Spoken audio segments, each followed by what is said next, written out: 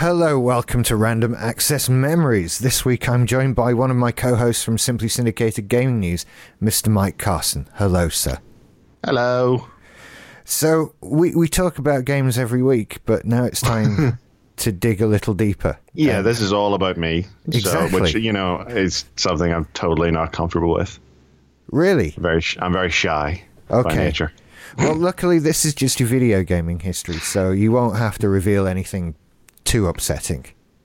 But I can if I want to. Well, that's it. I have to say, this isn't therapy. This is just, that's a different thing. Okay. Although on-air therapy, that might be an interesting podcast. Slightly unethical, maybe. Slightly unethical, yeah. But I could go a bit Jeremy Kyle, but Yeah. Anyway, so right, we start off by asking you how old you are and where you grew up, roughly. Well, this something I realized just a few days ago is I've actually been giving the wrong age for the past 6 or so months. Okay. I thought for pretty much all of 2017, I thought I was 27. Turns out I'm 28.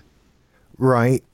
Yeah. Okay. Was that just a miscalculation on your part, or I don't know how it happened. I don't know how it happened, whether it was wishful thinking or something. But yeah, I was born in 89, so the shorthand has always been that I'm whatever the year is, whatever the year ends with, I'm a year older than that. So 2016, I was 27. Yeah. 2017, I'm 28. So I tried to convince people whenever I realized this, I did try to convince them to throw me another birthday party. It seemed only right, but they didn't go for it. So, fair enough. Yes, I'm 20. I'm 28. I'll be 29 in a couple months. Sorry. But you were born in 89. I was born in 89. Yeah. I should really just ask people what year they were born. Yeah.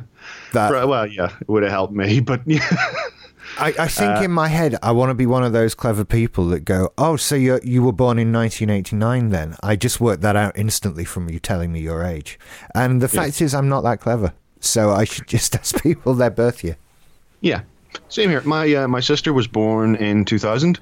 That means that whatever the year ends with the last 2 digits, that's her age. I constantly have to ask her what age she is. It's 2017. She's 17 this year. I don't know that. That's a piece of information that is just, comes and goes. I couldn't tell you how old my sister is right now either. She's either 4 or 5 years younger than me. I thought you were going to say she's either 4 years older or younger than me. That would have been... No, she's definitely younger. Definitely. Okay. I think right now it's 4 because she was born in October. So between October and January, it's only like 4 years. But for most of the year, it's 5 years. Which still doesn't mean I know how old she is. Let's start with your gaming history. Do you remember the first ever game you played? I do. It was Alex Kidd in Miracle World. And that was on the Sega Master System 2. Which was my first ever console. I don't think I'd ever played a video game before that. And that would have been like in probably around 94. I got that. Right. So I would have been about 5-ish around then. Maybe it might have been 93. But yeah, that was a Christmas present from my mum. So was that something you specifically asked for, or was it just, here's a video game thing? That's exactly what I was about to say. I did not ask for it. That was a random Christmas present. Just came out of nowhere. I hadn't requested it at all. My Christmas presents were always like toys, I'd never thought of that. So, and that's why I'm pretty sure that I hadn't played a game before that. Yeah. Because I hadn't asked for one then. So, it was a Master System 2 with an Alex Kidd in Miracle World was the built-in game in that system. Indeed. It was, and it was the bread bin design. It had the little like flap that you could roll back to protect the cartridge slot when you didn't have a game in it, because it had a built-in game. You might not have a game in it. Absolutely. I always thought it was a better design but I feel more nostalgic for what we think is the original design. Because it looks like a model for a building in the background of Blade Runner. It does. The original design does. That's what it reminds me of. You're right. That sort of angular trapezoid type look. In fact, it wouldn't surprise me if you just watch Blade Runner hard enough and scan every building in the background. There's a Master System in there. That would be a great, because it would be thematic as well, because they have the Atari logo plastered all over the place, so it would make sense to have another bygone console manufacturer in Absolutely. There. So let's pick someone else that wouldn't have made it to this time. Sega consoles. Can we get a Nokia phone on there? Go on. Yeah. Oh, and BlackBerry. Awesome. An Ouya. Oh, the Ouya. Yeah. But yeah, no, mine was the bread bin design, and it has, I think to this day, the most uncomfortable controller that I've ever held. I think it's actually worse than the NES controller, which it's basically a clone of. But somehow the corners are sharper. And it has a shitty D-pad, let's be honest. Oh, a terrible D-pad. D-pad. It's really awful. And you're right, they were just boxes. Like more so than ever now. It was. I still find it quite odd that even for ergonomics was not a thing. Yeah, like even for the first one, they didn't think, "Oh, but this feels shit." No. You know, I can understand them not making something with 92 buttons on it and all triggers and everything, but they didn't think maybe just rounded corners. Yeah, exactly. It's bizarre. And in fact, that took them quite some time, I think. I think they were. I think they were so tunnel vision on at that time, because arcades were still a big thing. All the tech was in buttons and switches, and that's where they got tunnel vision. It was all about button and switch tech. They had no concept of, well, we should actually make this fit the human hand. Yeah, it just didn't come to them. Very odd. And yet joysticks at the time weren't that bad. So. I mean, just that, as I said, I brought up the Wikipedia page of console generations, and just looking at the pictures that they've got of the other consoles of the third gen, all their joysticks are sort of hand-shaped a little bit more. You know, the Atari 7800 with its horrific controls and all of that, still, clearly that's been designed with the thought of a person with a hand will hold this. Yeah. Yeah. And Sega, not so much. No, Sega and Nintendo, and and then they both sort of fixed that on their next revisions. So, what were some of your favorite? I had very few games on it. Very few. I spent a lot of time with Alex Kidd, and I think I got Shinobi, one of the early Shinobi games, and I sucked at both of them. You know, I was not one of these video game prodigies. I was terrible at them. I just loved playing them for some reason. So, yeah, a lot of mostly single player as well. But not many, you know, because games back then were, you know, bloody expensive, especially in the UK. Oh, absolutely. You know, you were talking like 60 quid. Which, you know, that's in like 1993 money, which is like £1 million nowadays. It really is as well. It really is. And I think that, God, even if it hadn't been right, if it was £60 being, if Richard, come on, right? If games if games in 1989 cost the equivalent then of what they cost now, you still were up against the fact that because you're a child, you don't have that, whatever it is. It's your job is to convince an adult that you need that thing. Exactly. And I honestly think that kids who persuade their parents now that they need a game don't know they're fucking born compared to what we went through when nobody had games. They weren't a thing, so you didn't need one. And, it was like it would have been like asking your parents for some exotic animal. It's like, what the fuck do you need that for? Exactly, that's not a thing. Yeah, it goes. And you'll in just get tired of it in an hour, and I'll have to bury it. Yeah, you know? And so you just up against so much, and people didn't have vast game libraries. People had 5 or 6 games maybe. Mm. Yeah, and that was the thing. I had like 1 or 2 games. Unfortunately, Alex Kidd is infinitely replayable because the end of level bosses are completely luck based. Really? Do you know what? I've never played it. It's the one where the bosses are games of rock, paper, scissors. Oh. You have to guess what the computer is going to throw up. Oh. That doesn't sound good. It wasn't. It was not. Apparently there was some sort of pattern to it, but my, 4 or 5 year old brain couldn't get a hold of it. So whether or not I got on to level 2 was always a surprise. Well, I didn't know that about it. Yeah. Yeah. There's this year a guy put together a sort of ROM hack sequel to Alex Kidd in Miracle World. Alex Kidd in Miracle World 2. Because there were sequels. Alex Kidd was like a series. And he went through all these different worlds. But they were never really that related. Each one was like its own individual thing. So this guy put together a ROM hack, and he used what was there and added his own stuff. He added new systems and vehicles and, of course, all new levels and enemies. And, of course, the one thing he made sure to leave out was the fucking rock, paper, scissors boss fights. Yeah. Yeah. Am I right in thinking that one of these got redone recently?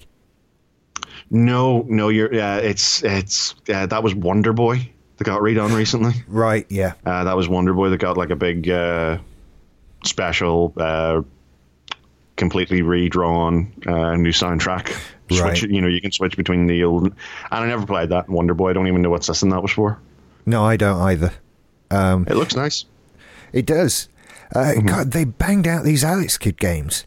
I had no idea. I mean, Alex Kidd in Miracle World was 86. Then Alex Kidd The Lost Stars, also 86. Then Alex Kidd BMX Trial was 87. Alex Kidd High Tech World was also 87. Alex Kidd in the Enchanted Castle was 89. And then Alex Kidd in Shinobi World, which I hear the most about, was 1990. And that was supposed to be like Sega's Mario. Yeah, it was before Sonic came along in the early 90s. That he was Sega's attempt at a mascot. And their attempt at a mascot, like I say, all these games were like different teams designed them, and they were all very different. So they were basically just, I have a feeling that they just made these games, and whenever Sega saw someone was making a good game for the system, they were like, put Alex Kidd in it. Yeah. Put him on the box. And that led to him being the built-in game for the Master System 2. The bread bin. I still like love that design. Yeah, I like that they went with a built-in game, because I can't really think of another console that's had one. Nintendo certainly never did it. No, Sega very much did that. The Master System 2 had built-in games in it. Again, it was Sonic. And I know that because that was the next system I got a few years later. And I think I actually asked for that one. I think. Right. The Mega Drive. Yeah, the Mega Drive. Model 2. The Genesis for those in the colonies. Now, where do you fall down on which design looks better, the Mega Drive 2 or the original? Oh, I don't. It's so hard to call it. Neither are bad. Neither are bad. They're both fine. Yeah, I agree. It's a hard one to call. I do like the buttons on the front of the. I think they were trying to make it look like it's similar to how the NES was redesigned in America to make it look less like a video game system and more like, a piece of equipment, hi-fi equipment or something. I think they were going for the same thing with the original Mega Drive design. But it did always remind me of that, especially when they brought out the CD and it was the big thing that sat underneath it and made it kind of look like a bit of a mini stereo stacking system. Yeah. I don't know, but at the same time, the one that I had, the Mega Drive 2, it's sleeker, it's rounded, it still looks like the same thing. If you put them side by side, you could tell, these are the same system. But yeah, it's so hard to call. But I love that thing. And the controller, I mean, talk about a change. Well, yeah. Yeah. To say that one you could hold in your hand. Yeah, so these were like the curvy ones. Yeah. Yeah, little sort of prongs coming down out of them. The beginning of modern controller design. Much better. And for the Mega Drive 2, they added extra buttons as well. Yeah, it had 3 buttons, and some pads later went up to 6 because the Mega Drive relied a lot on porting Sega's arcade games. Yeah. Which often had 6, arcade buttons on them, so they decided to bring that along. Well, eventually, 2 buttons were fine, and then someone invented Street Fighter 2. And then suddenly we needed 8,000 buttons. And I was stuck playing it on an Amiga with one. Ooh. Ow. You can't imagine. I'm just impressed that they put Street Fighter on the Amiga. They did, and it's why I have no emotional attachment to that game from my childhood. Because it's some people who owned SNESes and Genesis Psy and Mega Drives, they all got, Street Fighter 2, you had to have it. And I grew up in a world of computers with Amigas, with up, down, left, right, fire. And the idea, Street Fighter 2 was hideous on the Amiga. No one I knew played it. So simply. Yeah, no one cared. It was just not a part of my childhood. And I got it for the Switch when it came out. And it was a case of, oh my God, you just press buttons and this is so much better. Yeah. Okay. I can see what it was all about now. That was it. So I've been enjoying it properly now. So God bless Sega for putting the extra... On a Nintendo yeah. Yeah. Well, you can make it look like Street Fighter 2 original as well. Oh, yeah. All that stuff. So it's all right. It was a cheapy one, I think. Yeah. But this was sort of around the era of game rentals with the Mega Drive 2. Our local... what was your local rental place called when you were around that age? Oh, God. Do you know there were a few? Because there really were. Blockbuster didn't come to Doncaster till I was in my late teens. That was a really late thing. So we had sort of local things. So you got a lot of garages doing it. Right. But also, I think there was one called Clearview that had a few branches around. Right. And our one was called Extravision. With an X. Extravision. They were everywhere. I don't know if they were a wider UK thing, but they were in Northern Ireland. They were everywhere. Right.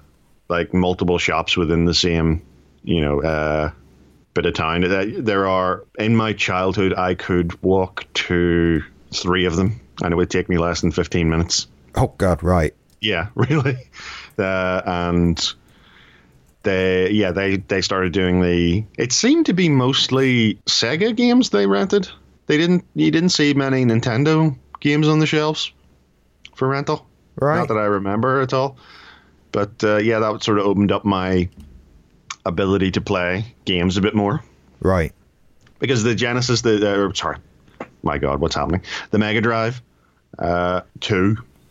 I don't know about the original model, but the one that I had, the built-in game was Sonic. So that was a biggie. Oh, yeah. Yeah. Well, yeah, Sonic. That was the successful mascot. And that was the beginning of my... So, yeah, I was very much entrenched in the Sega side of things from that point on. I think I played Sonic 1 endlessly. I played sort of bits and pieces of the other games, mostly like over at friends' houses, because in the UK it felt, well, at least I say the UK and Northern Ireland, we're sort of UK, but sort of not, but kind of. Yeah. It felt like everyone had a Sega console. Nintendo felt like the runners-up when I was a kid. Yeah. I would be more expectant to see a Mega Drive than a SNES. But I knew like 5 or 6 kids who had Mega Drives and Master Systems. I knew like 1 who had a SNES. See, I didn't actually play on a SNES until I got to university, because it was on everyone near me. We were all computers. Right, you were all. I went from the Amstrad to the Amiga, and so you just didn't see them. But the kids I remember that did have them, it was all about the Mega Drive. Mm-hmm. It just was. It was It really was a clear victory, I think, for the UK, yeah, for the Sega camp. It was just seen as far cooler. It was brighter and noisier with more flashing lights and rock music and explosions and stuff like that. And I think it was they weren't afraid of sort of violence and you know, more bloody and more action games. Yes. Whereas Nintendo were very much by their own design. The Disney. Yeah, they were. And yet, strangely, now as I go back to look at those catalogs, I'm more up for playing Super Nintendo games than I am for playing the Mega Drive collection. I think they've aged better. Yeah. I think they've aged better. They've also done a good job of keeping particular characters and franchises and stuff relevant than Sega have. I mean, a Mario game's a Mario game. A Sonic game can be a fucking tragedy. Exactly. So, Yeah. So that's why I was very, I was into Sonic. Like as soon as I started playing that, I was like, "This is awesome." I was massively into that character, and it was around that time I started collecting something that Yanks don't seem to know about that much: Sonic the Comic. Sonic the Comic. Yep, by Egmont Publishing in the UK. Now, Sonic has had a comics series in America for a long time. It goes back a long ways, and it's run by Archie Comics, right? The same people who do Archie. They very much painted themselves into a corner there. They really did. But they gave in sort of the mid-90s, Sega gave the comic book license to the Egmont, and basically said, "Here's the character, here's the world, go nuts. Make up your own shit. Make up, these are the games. You can look to these for, inspiration, but make up whatever storyline or, character traits and plot that you want." And they really did. They sort of saw it and they went their own direction with it. They did their own versions of the individual characters. They created the whole world and created an entire, mythos behind it. And I collected that for years. It was I think it was fortnightly. Right. And they would also do sort of B stories based around other Sega games. Like they had a whole ongoing series about Decap Attack, which is a game of all the games. For some reason, the writing team fell in love with Decap Attack and said to Sega, "Can we do a strip about these?" Yeah, fair enough. Go ahead. Do what you like.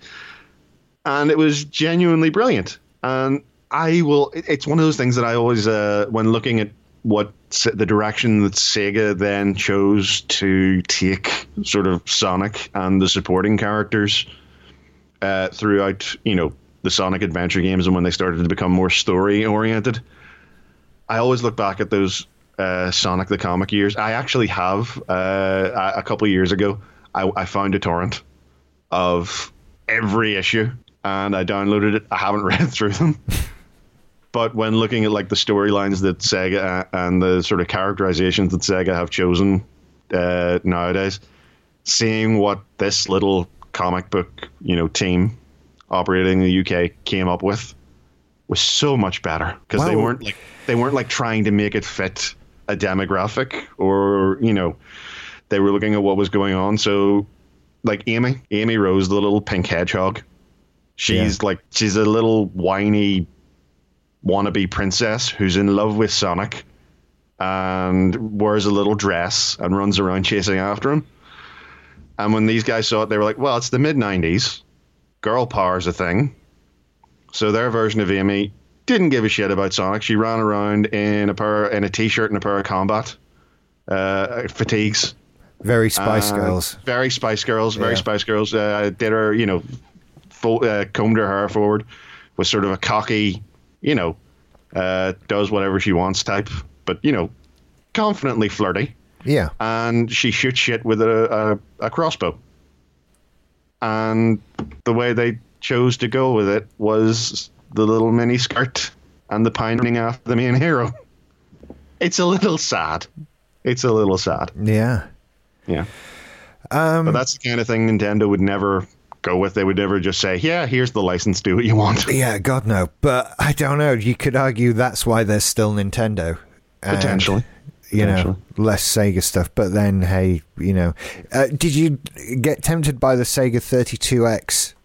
I don't think I ever heard of. I don't think I paid attention to the 32X. The one that always seemed to be that I seemed to be aware of with the Sega CD. Yeah, and I never really. I sort of, even at that age, I looked at the price of it and I was like, why? Why would you do this? What benefit does this have? It was an odd thing. These things have never done well. No. Historically, of course, they didn't know that then. They were about to become the example of it, I suppose. It's funny because it seems like something that they were trying to sort of nick from your camp, because computers, like, you know, the computer PC type computers had always had extra modules and expansion ports and stuff that you shove stuff into, but I don't think it crossed whenever they tried to do that with the. Yeah, and to be honest, even though we had those modules as options on some things, they were never widespread or popular. No. And you'd certainly never sell an add-on that did as well as the machine it was adding on to. You know, so yeah, and the CD add-ons for the computers at the time were distressingly bad.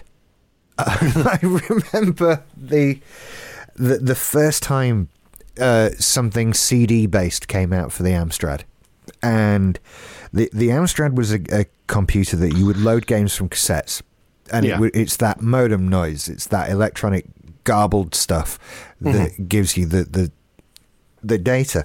And so on the CD, all it was audio tracks with that on.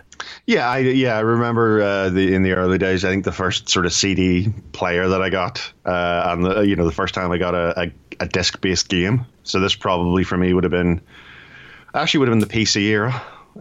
For me, which started in the sort of that would have been around 98 or so for me.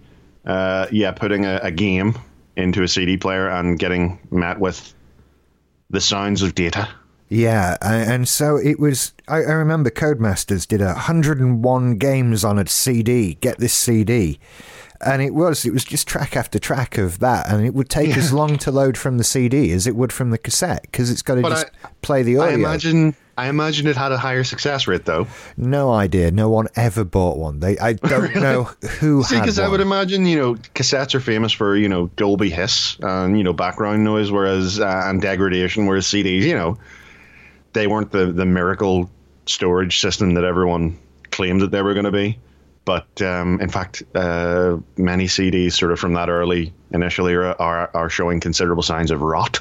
Yeah, they haven't done as well as we were led to believe they would in the day. I actually got in a spate of buying used CDs a couple of years ago.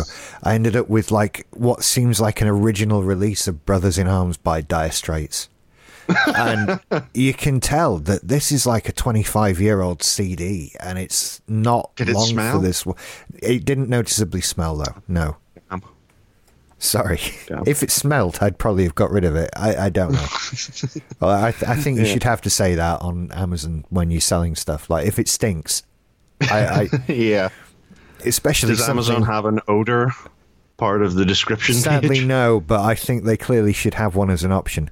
Yeah. Anyway, you were a fan of the Mega Drive. I was a Mega Drive fan, but even I could see the writing on the wall. Yes, for Sega. You took a look at the Saturn and you said no. No, thank you. No. I'm not. Yeah, it became very clear that the next generation was going to be owned by either Sega or Nintendo, and I vouched for Nintendo. So in 97? It came out over here. I think it was 96 everywhere else, and it came out here. Yeah, March 1st, 1997. I got myself. I don't think it was a launch. I think it was a Christmas that year. I got an N64. Right. Yeah. Going back, the whole console wars thing. I never had an argument with any friend about which console was better. They had what they had. I had what I had. Yeah. It was grand. I think, the whole console war thing really was just it's a weird instance of marketing becoming sort of perceived history. Yeah, I feel like you might be right on that one. Though I don't remember actual arguments over it. No. But again, the computers, games, you would argue like I prefer this game to that game, or I, did this on this game and you can't do that in this game. But like consoles, who gives a shit? Do you know what's just occurred to me, and I can't believe it's taken this long, is that the jealousy of what was going on with another console system didn't exist because you didn't know, right? If today, if you bought a PS4, you can't help but if you're interested in video games at all, you are going to pick up what's going on the Xbox One. Thanks to the internet. Yeah, thanks to the internet. But if you were a Sega kid, at most you bought maybe a monthly Sega magazine. That was, my exposure to sort of Sega propaganda was limited to Sonic the Comic, and they didn't really, do much about that. Their mascot was an anthropomorphic Mega Drive, and they would occasionally talk about, upcoming games, but it was mostly, we're Sonic.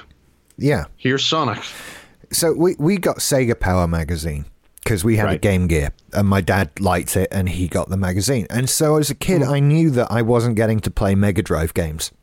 Right. Because I got to read about them every month, which was fun. With me, that started a generation later. Because with the Nintendo 64, I started buying Nintendo official magazine. Right. And I started reading, other magazines sort of the time, your Games Masters and the like.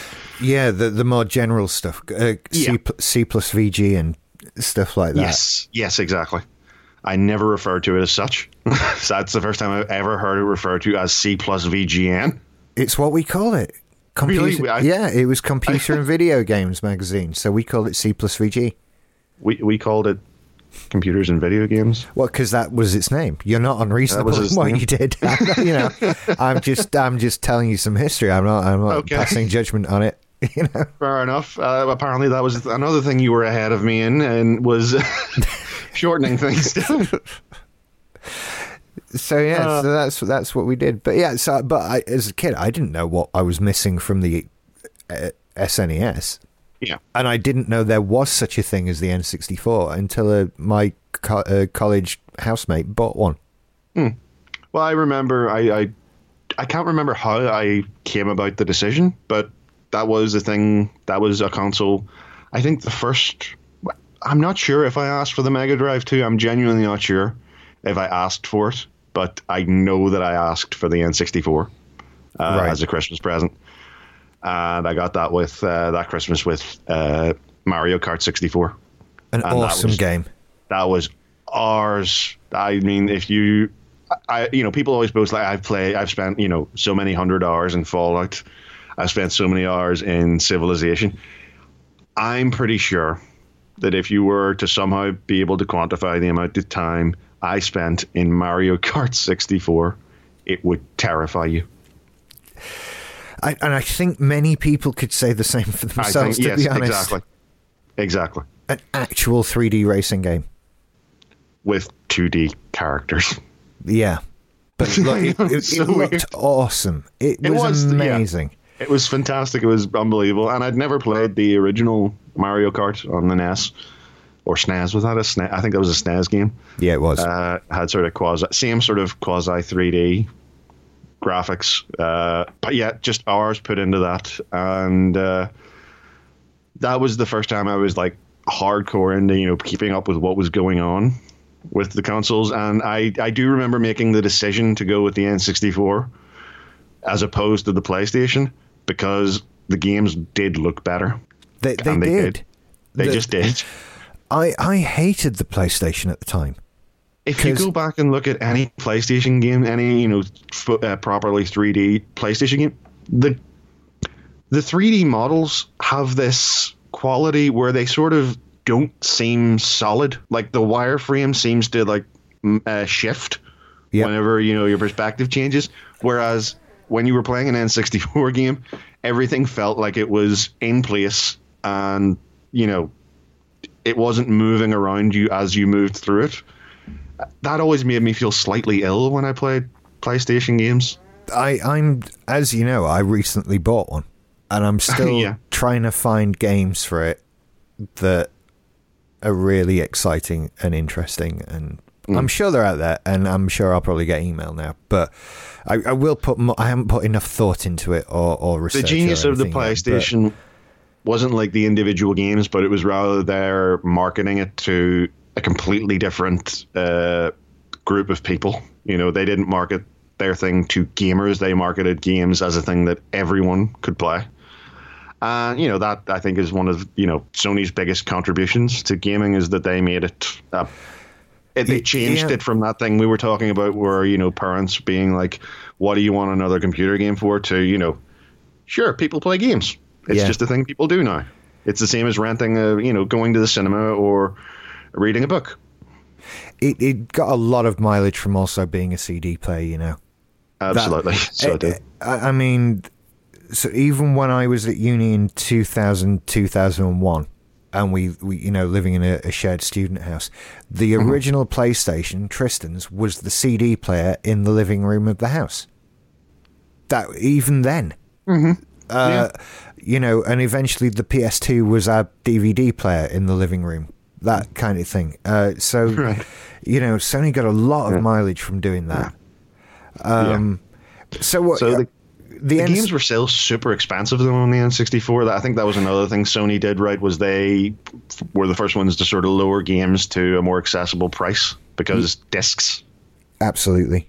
You know? And that got you Final Fantasy as well, and that kind of thing. Yeah, N64 games were still like up at the 60 quid mark, you know, but thankfully, again, due to the rental market, I still managed to get quite a bit of play. More than I thought I did. Like when I recently got the Raspberry Pi and I started going through, you know, the N64 games, I realized that I had actually played a lot more N64 games than I remembered playing. I think that era is just... it's so overshadowed by the big games that you played that you forget all the little ones. Yes, I see what you mean. Yeah. So, but yeah, it was, for me, it's funny though, I missed out on a lot of the, like, I never played GoldenEye. Months of my life lost to GoldenEye. I think I played it once, and, you know, the whole idea of using the C-sticks to move, or was it the C-sticks to look around while the analog stick was to move? Yeah. I felt that, and I instinctively felt, well, this is shit. It was not ideal, but it was the best we'd had at the time. That's the thing. It was... I guess I was just a more demanding player because as soon as I was like having to think about where my hands should be instead of, you know, just sort of feeling everything fall into place, I was like, well, this is bullshit. I don't want to be thinking about this. Yeah. Oh, it was such a good game. Because I think, though, I got more mileage out of that because I was at uni at the time. And, of course, because I didn't own an N64. It was a friend of mine's. And there was always 3 other people to play GoldenEye. I think a lot of people didn't own an N64, but they did own an N64 control pad to bring round to their mate's house who did own one. Absolutely. I know people who just owned the control pad. Yeah. Absolutely. Because no one bought 4. Fuck that. No. You want to play, you buy the thing. And mine was, sadly, the boring black model. I didn't get one of the awesome multicolored ones, which they did. I don't like the coloured ones. I really don't. I just want to snip that little audio clip out of context. I don't like the coloured ones. I don't. You don't? Yeah, no. The coloured N64s. I'd like the black ones. I like them. I do. Oh, I like the black one, but I love the transparent ones, the clear ones with, you know, a bit of colour in them. Those are awesome. I believe some of them are worth a fucking fortune now. I'm probably, yeah. There's I think it might be a green one or something that if you've got one of those, it's worth thousands now. They did like limited events where, you know, you could win. I think there are a few like individual colored units out there that are worth ridiculous amounts. Something like that. And Nintendo have always done that. Yeah. With quite a few things. I've been looking at Nintendo Game Boy Advance DS's, not DS, SP. And there's like a billion different versions of the same thing. Yeah. Well, this would have been 97, so that was the same year I got my first ever handheld. Which was a Game Boy Color, and it was the transparent purple one. Right. And that, they called it Game Boy. To me, it was the Pokemon machine, and that was it. As it was for many people at the time. Yeah, I don't think I ever played any other game, any game that wasn't part of the Pokemon franchise on my Game Boy, ever. From the birth of the machine to the death of it. So is this something that you carried through now? Because only to a certain extent, because I know you've not got a 3DS. I don't yet. I'm still wavering on that. Right. But the Pokemon thing, for people who it's big with, it's fucking big. I was part of, I suppose I was maybe just young enough that it caught me. Whereas you sort of potentially escaped the net. Because as I remember, they brought the cartoon series out here first, like before the game had been released here officially. So they had a massive built-in market for that by the time the game's actually released. And I fell into it hook, line, and sinker. I still remember my mum, I got it again. It was a Christmas present, or it might have been a birthday present. And whenever, we're a family who we tell each other what we want for, Christmas and birthdays. Yeah. And, then that way there's no disappointment. There's no going back to the shop with a receipt. None of that shit. We just, we know that we're all sorted. So when it came to video games, my mum is something of a Luddite when it comes to anything electronic. So it meant that not only did I tell her what I wanted, I had to go and get it. Right. Okay. So I had to go down to one of the fucking multitude of gaming stores that were around in the sort of late 90s. Picking which store to go to was as much a chore as picking what you wanted to buy back in those days. Well, you'd have to traipse around all of them and see who was doing that particular game cheapest that day. Exactly.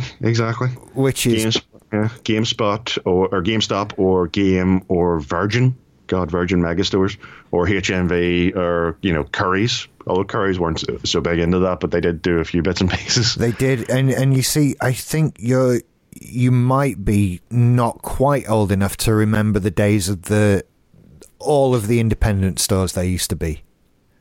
There weren't as many of those in Belfast, funny enough. There really weren't as many little independent places. It was mostly chains. I just remember a sort of Saturday morning trip into town with my mum and dad, and my mum would go off and do mum things, and dad would take me and we'd go and look at video games. And I remember that being like 6 or 7 different stores. Yeah. All with pretty much the same stuff, but we just wanted to go and look at it and go, yeah. And that's what, I don't know. We didn't get a game every Saturday, that's for sure. No. But that's what it used to be like. And it was a bit of a pain, but I think ultimately you'd buy out of magazines as well. There was a lot of mail order. We never did that. We never did mail order. My dad did it, and I just remember the frustration of it taking forever. I don't know if this is maybe this is an Irish thing or a Catholic thing, but the idea whenever we bought something, it is something I always learned from my granddad. It's better to buy from a brick and mortar shop, because then if it doesn't work, you have someone to go back to and shout at. Yes, I agree with that.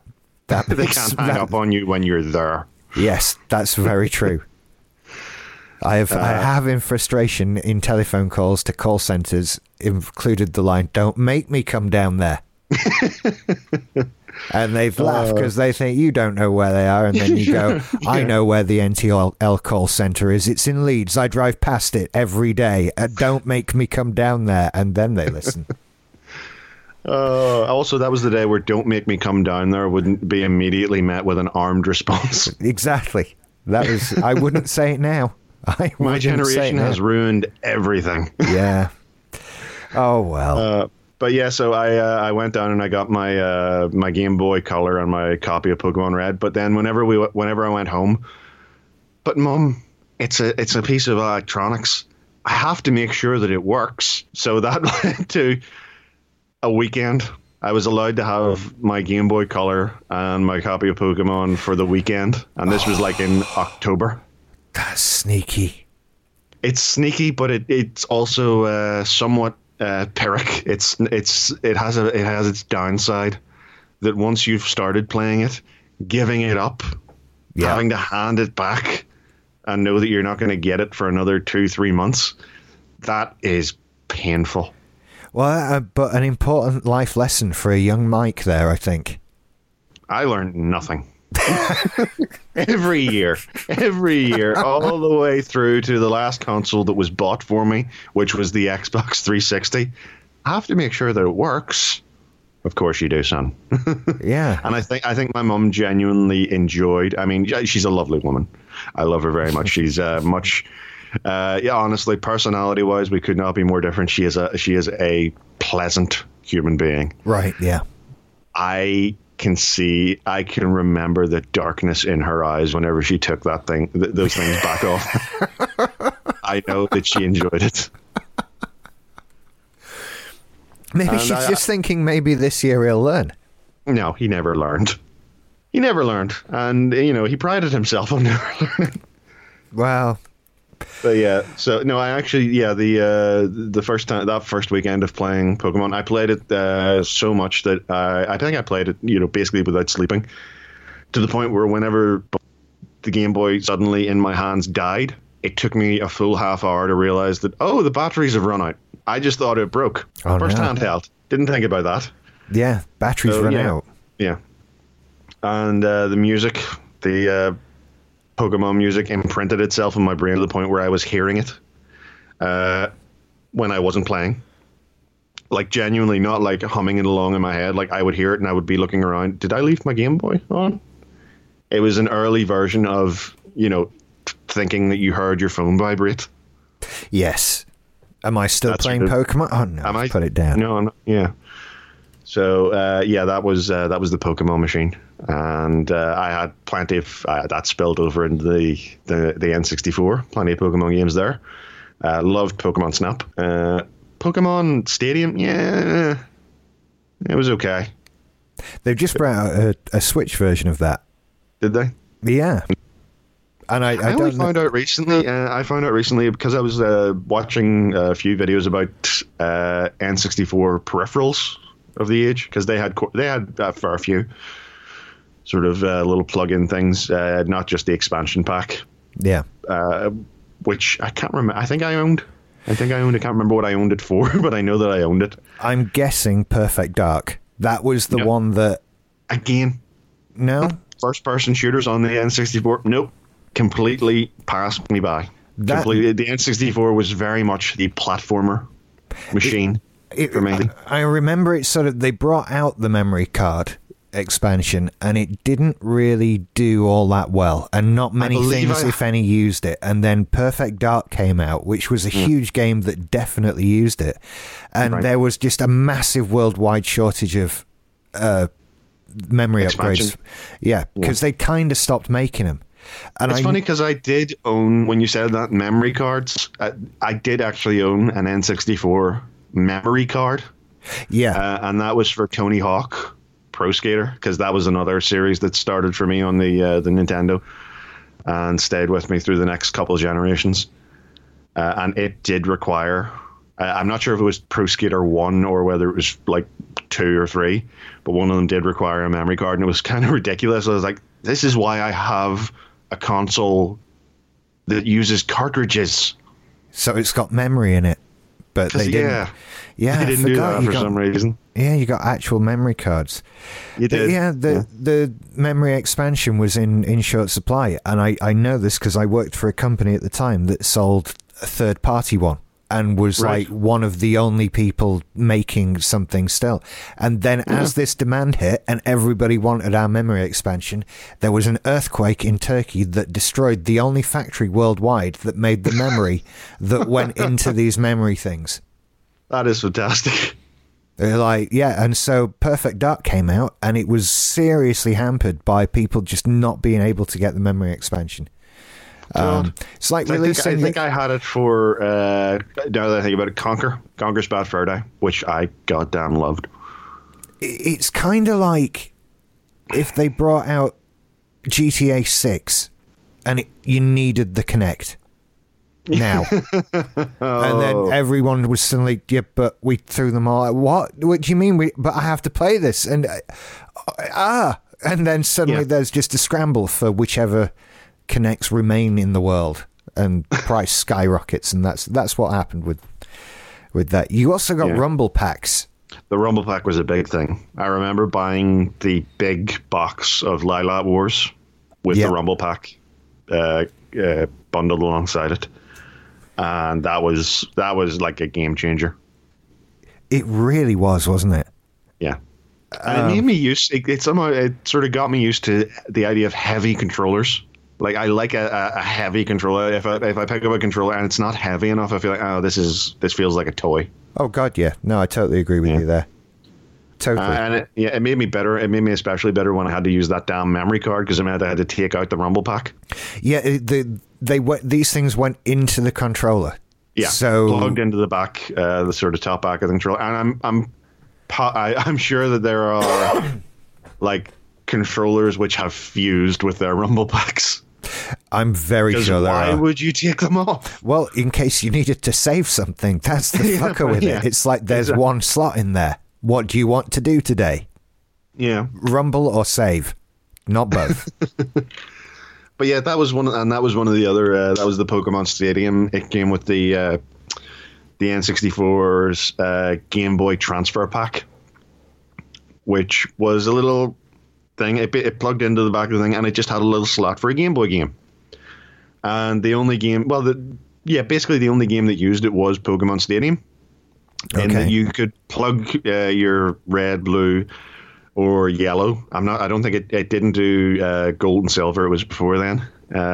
You could plug that in, and that allowed you to transfer your Pokemon from the game into the N64 game and use them for battles. Which was fine. But it also allowed you, if you had the game plugged in, you could play the game on your TV. It allowed you to play red, blue, or yellow on your, your big CRT. And for years, I assumed that it was playing it from the transfer pack, but it wasn't, because there wasn't that much bandwidth between it. Yeah. Basically, every copy of Pokemon Stadium had an emulator and a copy of red, blue, and yellow in there, built into the cartridge. And all it was doing when you put your game in was checking that you had a game, so that, it wasn't just pirating.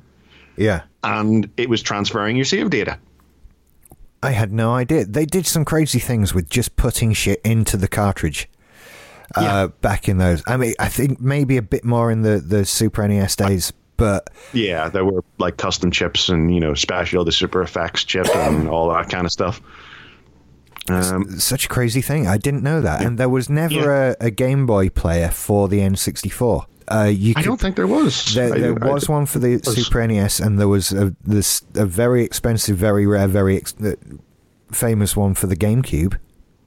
Yes. But there was never one for the N64. I think there was something that they maybe did just that was given to journalists.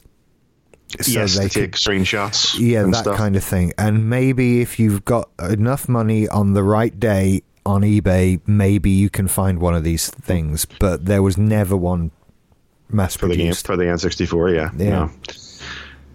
yeah. So that was my N64 days. A lot of platformers, a huge amount of Mario and Banjo-Kazooie.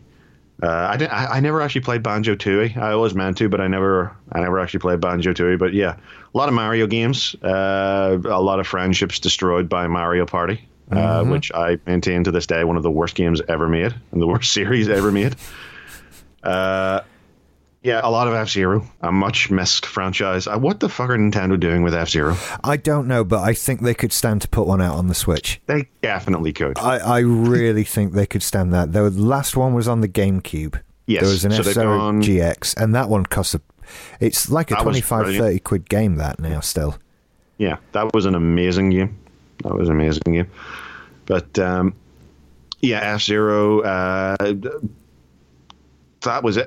Like I say, when I was looking through the Raspberry Pi, I was like, oh, I played that. I played some Blast Corps and I played some Mystical Ninja and all these games, but I never, they were like weekend rentals. Yeah. Whereas, the big games, I do remember. It's one of those. You ever look back at a point in your life and you're like, that's a crucial moment. Oh yeah. That foreshadows an awful lot of things. I remember being given the choice. Would you like to buy... We're going to get you this. Would you like a bicycle or Super Mario 64? Oh. Hello, Mario. Oh, right. Yeah. Okay. Yeah, that is one of those moments in life, isn't it? Yeah. I have a similar one involving a bike, but yeah. If only they knew what they were doing. It's the worst two things to choose. It's like fitness and outdoors or sitting and inside. Which would you like, child? Well, since you're putting this responsibility in the hands of a 9-year-old... Yes. I'll choose to stay inside, Mother. Thank you. Thank you very much. Super Mario 64, the very first 3D Super Mario game. Yep. I think I had played it. I actually had completed Super Mario World before on a friend's NES.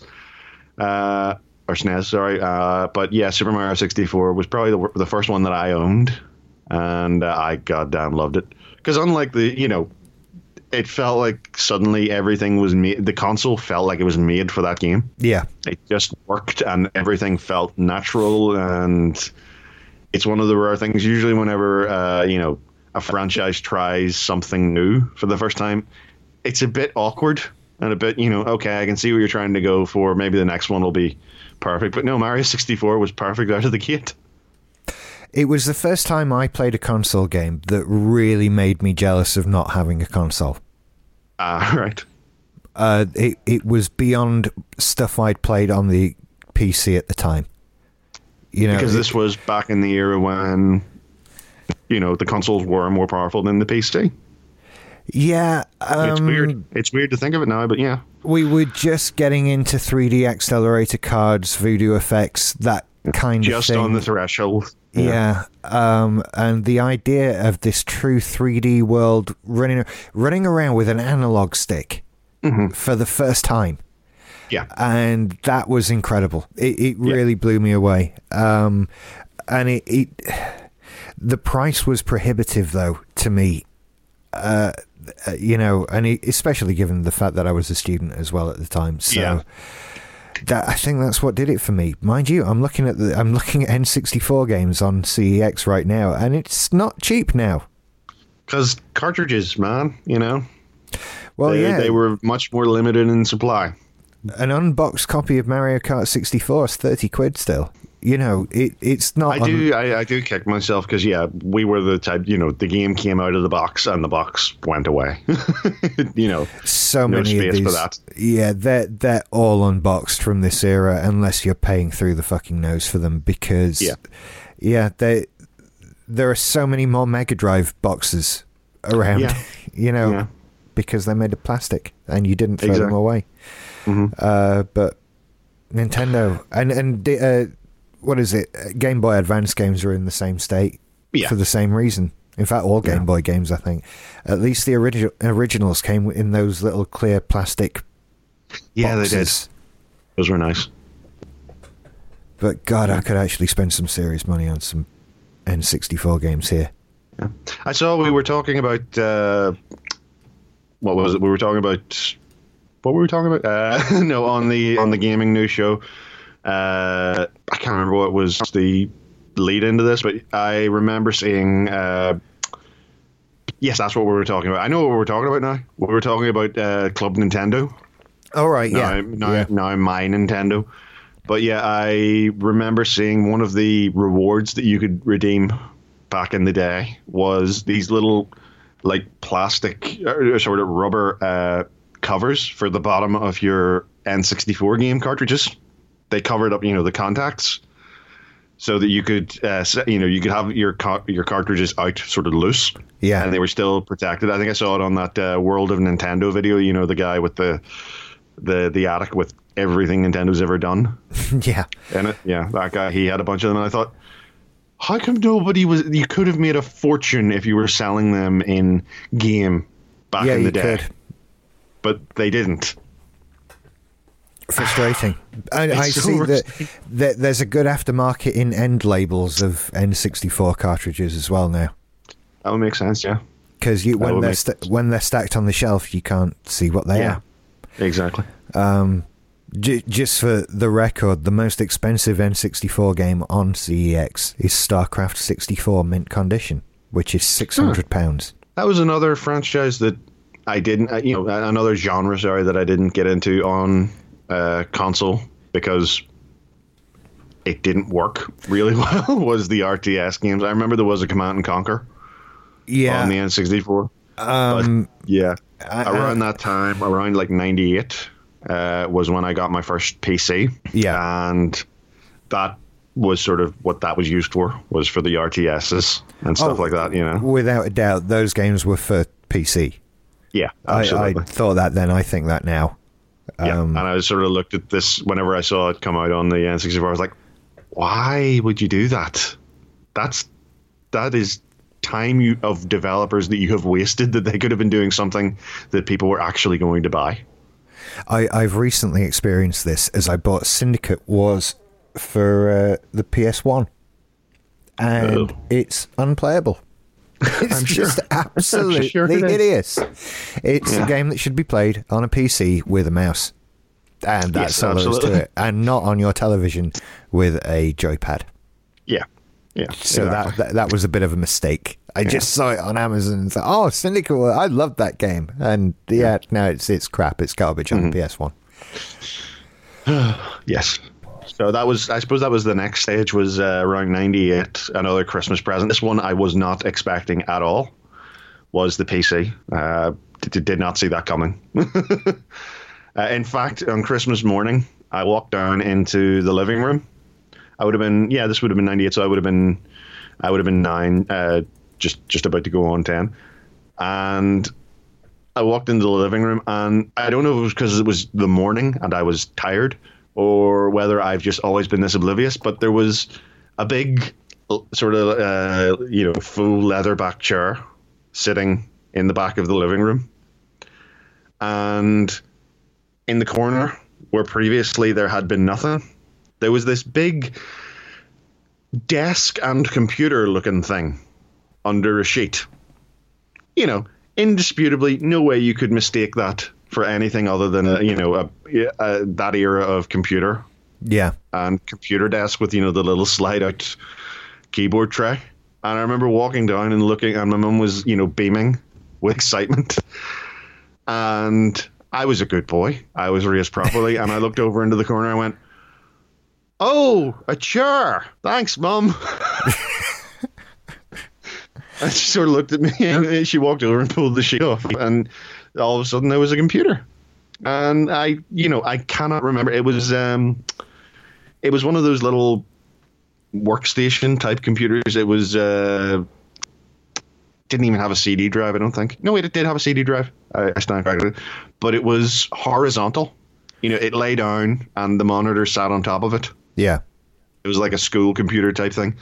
I don't know what was in it, other than I think a 20 gigabyte hard drive, which was big for the time. I remember learning later that was a lot of storage.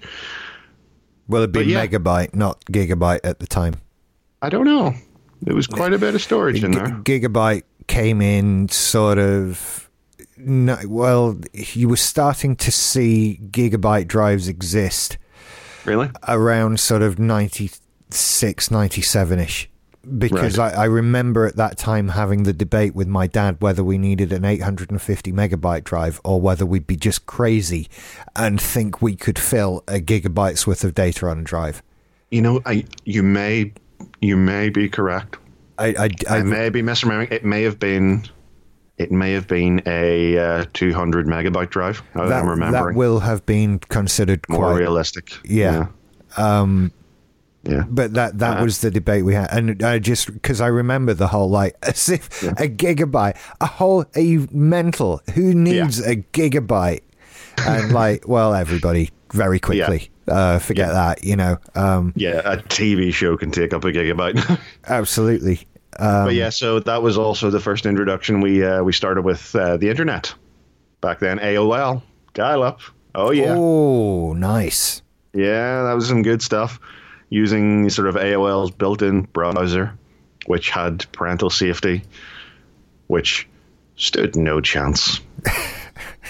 I was a curious boy. But yeah, no, an awful lot of that time, you know, the good old Geosites days. Yeah. All that stuff, Lycos. This was before Google was like the winner. You know, when you opened up your browser, you couldn't just close your browser window and then open up a new one. No, every time you opened up a browser window, you had to dial back in.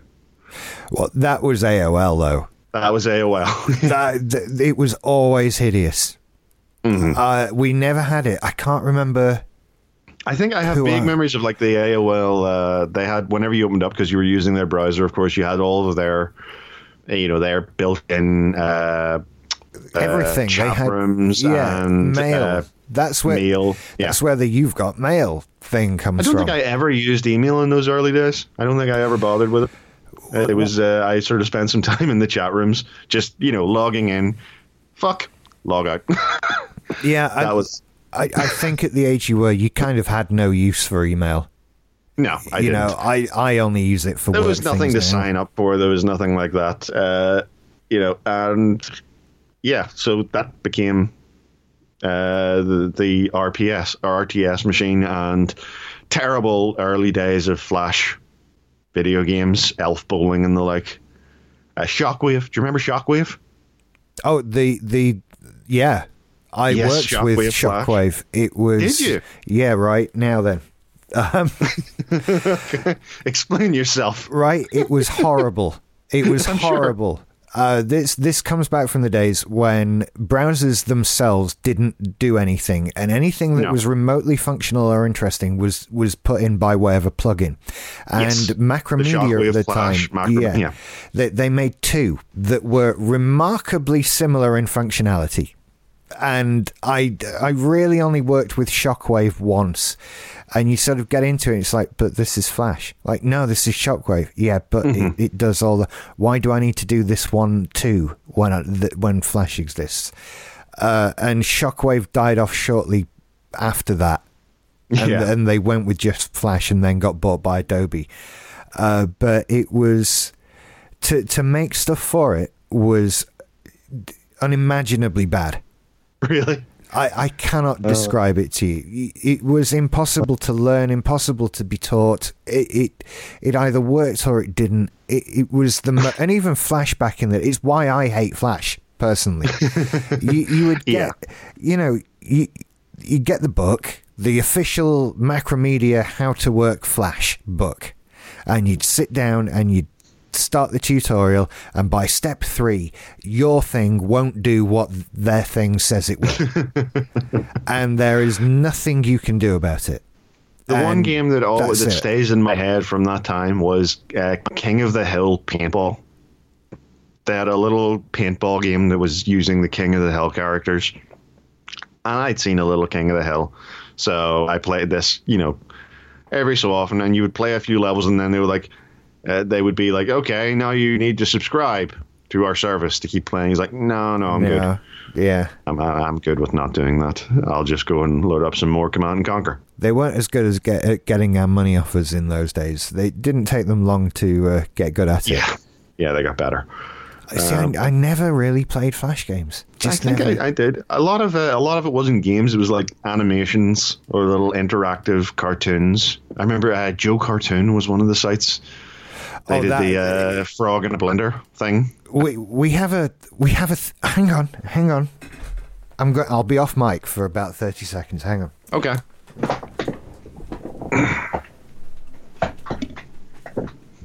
I've never liked him. I'm back. And he's back. I'm back, and I brought this. I look forward to hearing what you recorded while I was off there. But... I said nothing. Oh, God. Oh, God. Nostalgia. There you go. This is Alison's. She had it when I met her. Is it a little voice box or a little, It's a stuffed Superfly toy. Oh, my God. It is a big plush one. That's kind of awesome. I will make a photograph of it, the album art for this episode. And you squeeze it. That fits. Yeah, you squeeze it and it... we're gone. Oh, it doesn't do it anymore. We heard the last two things from this. Oh, you killed it. Well, yes, Joe Cartoon was one of the big ones. Shit, it really isn't doing it. I don't know. I didn't do anything to it. I'm going to put that down. Put it back. I can tell you, Barclay spent his entire life looking at it high up on a shelf with a look of, but it's a stuffed toy. It surely is mine.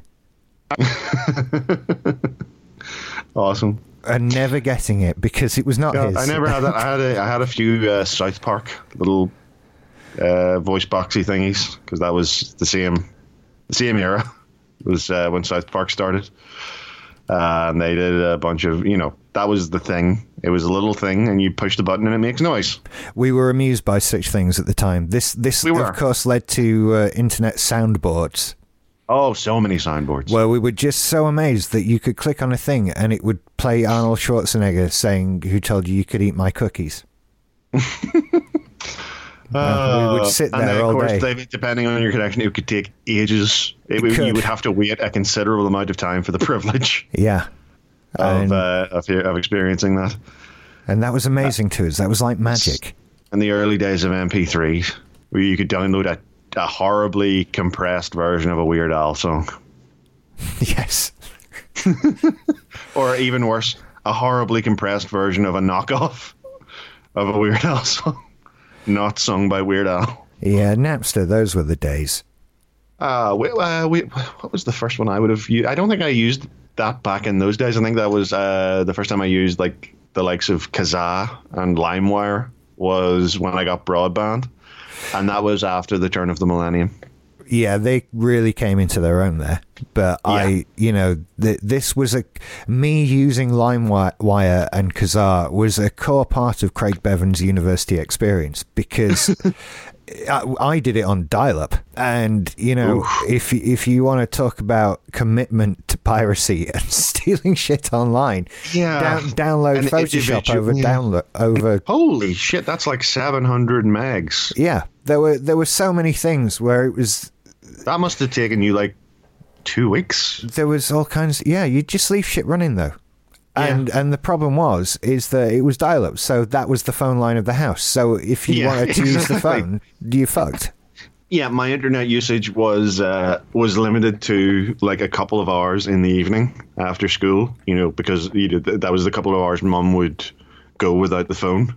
And then, of course, you would get up really early in the morning before Mum was up to jump on because, anyone who called that early, fuck them. It's only just really hitting me what a massive inconvenience that was. Yes, when you think about it, because this was pretty much, for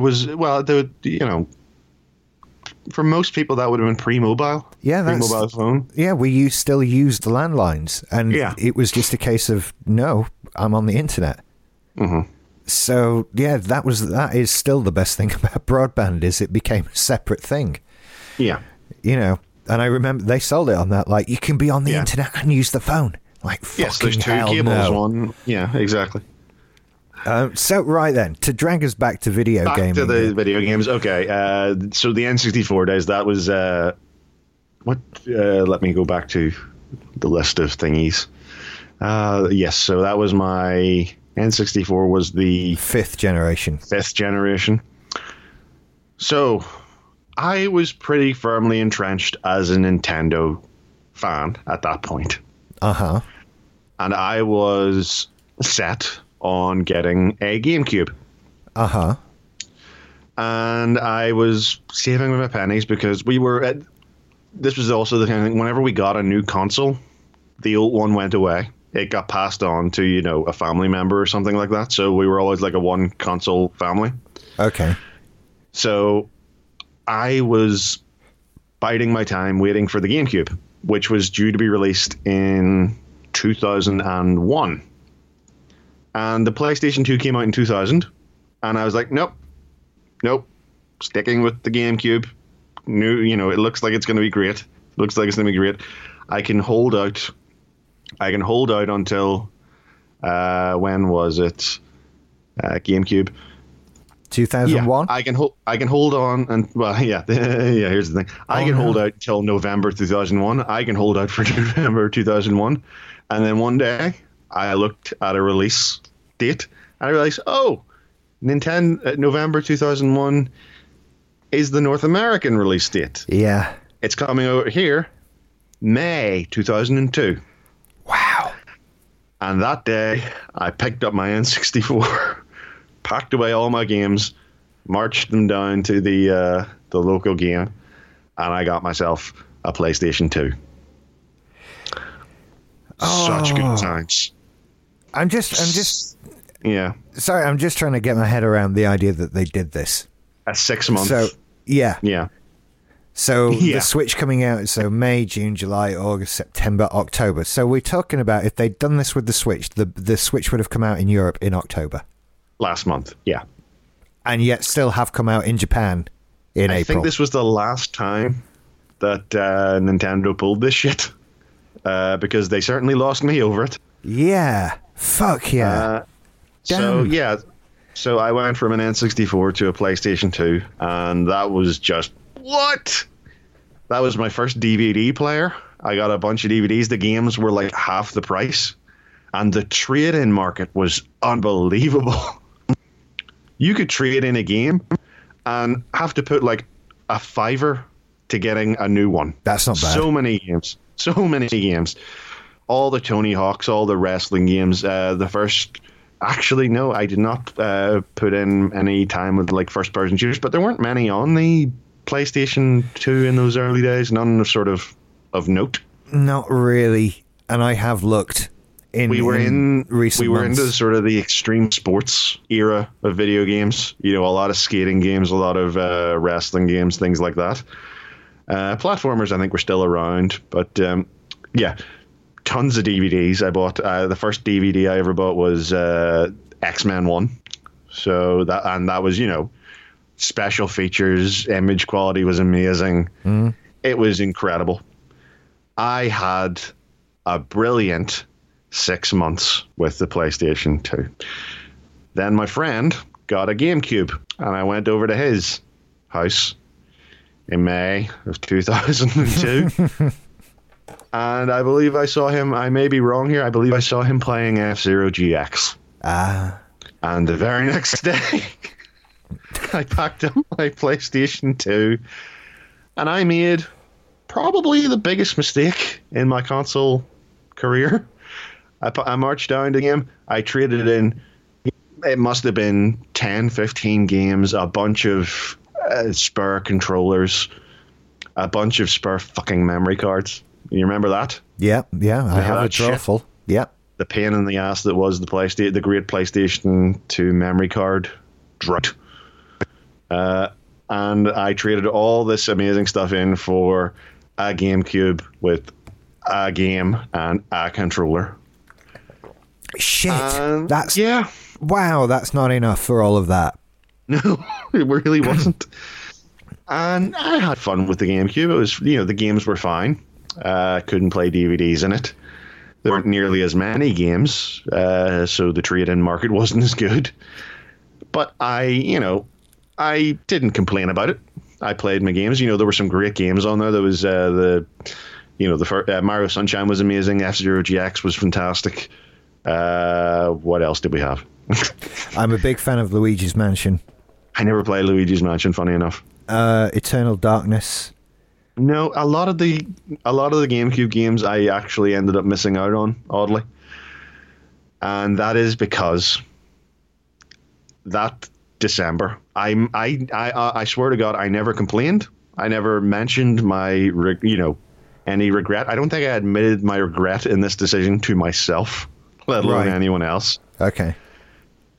Christmas 2002, I opened up, unpacked, opened up a present, and my mum had bought me a PlayStation 2. Bless her. I know. I don't know. To this day, I do not know how she knew. That's amazing. It is kind of amazing. So that was the first time we ever owned two consoles at once, the GameCube and the PlayStation 2. So immediately I was back on the DVD. So the GameCube got played less, but the games that were out for it were amazing. It has a really good library of games. But not a huge library of games, which was sort of... Yeah, and they are still very expensive, as you've heard me moan about numerous times on Gaming News. Yes. They still cost a fucking fortune. Although Paper Mario and the Thousand Year Door is back down to £55. So wow, amazing. Yeah, I'm excited. But yeah, so I had a lot of fun with that. The first time two consoles. Last GameCube games, more PlayStation 2 games. But the GameCube games were better whenever one came out, which was nice. Yep. And it also it sort of started the trend of the Nintendo console being the periphery console. You had your main console that was for playing, loads of different games, and then you had the GameCube, which was sort of a prestige thing. It really was a little like that, wasn't it? Yeah, it really was.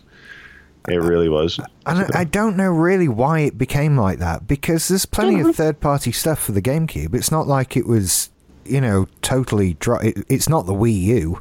I think it was because Nintendo decided, yeah, we're going to go with discs at last, and then they decided, yeah, we're going to use our own discs. They're little mini discs. Well, yeah. That was like, why do you do this? Because it allows our console to be a little tiny thing. Why? Well, because so you can take we're it places. Nintendo. Yeah. Never did that. I never did that. I never saw anyone carrying around a GameCube. No, neither did I. It was Which is ironic, considering I did personally, and I witnessed several other friends carrying around their Xboxes. Well, yeah, that was my console of choice at the time. And my first console. Yeah. After I played Halo, I got myself an Xbox. Yeah, so that was the first generation where I had all the consoles.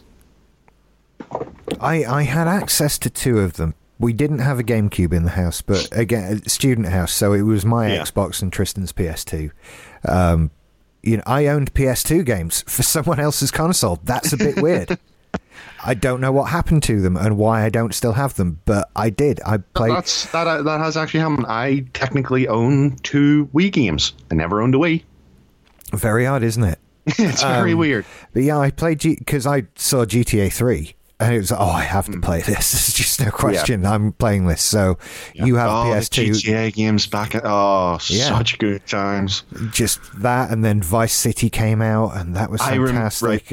I remember. It's funny the little memories that you form, but I remember getting Vice City, and it was a red hot summer day when we got that. It was, which means, Northern Ireland, it could have been in the middle of winter.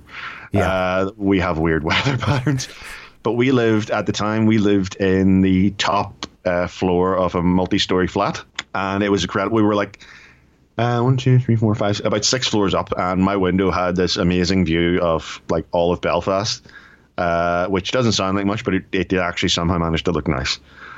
And I remember getting GTA Vice City and loading it up on my PlayStation 2. And my curtains at the time my TV was right in front of the window. Yeah. And it was angled towards the window.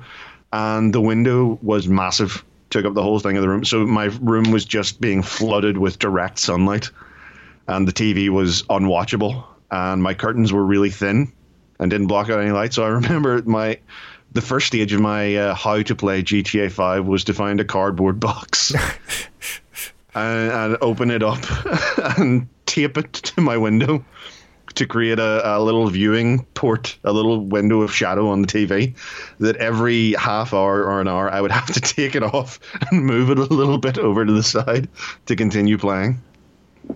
Oh, you poor thing. That was my experience. It's a fun memory. It's a fun memory. Yeah. Oh, very clever, though. Very clever. Yeah. And I got, again, even more credit to Mum. More credit to me. I was able to talk her into letting me buy 15 and 18 rated games at an early age. Yeah, that was never a problem for me. I was an early bloomer, so I was always able to buy the games. Actually, my friend had me return his copy of Vice City, which was a stupid fucking decision. I don't know why he ever did it, but he had to have me go into the store to do it for him because he didn't look old enough. Right. And they wouldn't have taken it off him. Yeah, I've never had it. I think by the time all of that came in, I was 18 anyway. And really, for a long time, there was nothing that... I don't ever remember being stopped playing a game as a child. Because there just wasn't. I mean, how much was Chucky Egg gonna fuck you up? It wasn't an issue.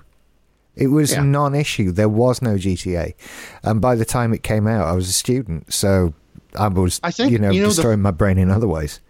It's funny. I think the hardest time I had talking my mum into letting me buy a game was the original top-down Grand Theft Auto on the PC. And, I sort of had to show her, like, look, it's cartoony. I'm running, you run people over, but it's not. But, and, I managed to talk her into that. And I think that was after I talked her into that one, like, it's just GTA 3. You've seen me play GTA 1. It's no different than that. And she was like, all right, fair enough. Yeah. I never let her watch me play GTA 3. Such a good game. And it was just forever until it came out on the Xbox. Eventually they did get an Xbox release. I think they got slightly upgraded graphics. Oh, it looks so much better. Yeah. I've still got my original version of it. It's the Grand Theft Auto double pack. And it had GTA 3 and Vice City in it, and they both looked so much better than the PlayStation version. I think I've actually bought the PS2 version just for nostalgic reasons. Yeah, good times. Good times. Really were. But yeah, first generation of and that was like I say, I got an Xbox, and that was purely for the Halo experience, which was fantastic because a bunch of my friends had Halo in school, and it was this led to the first ever LAN party that I went to. Wow.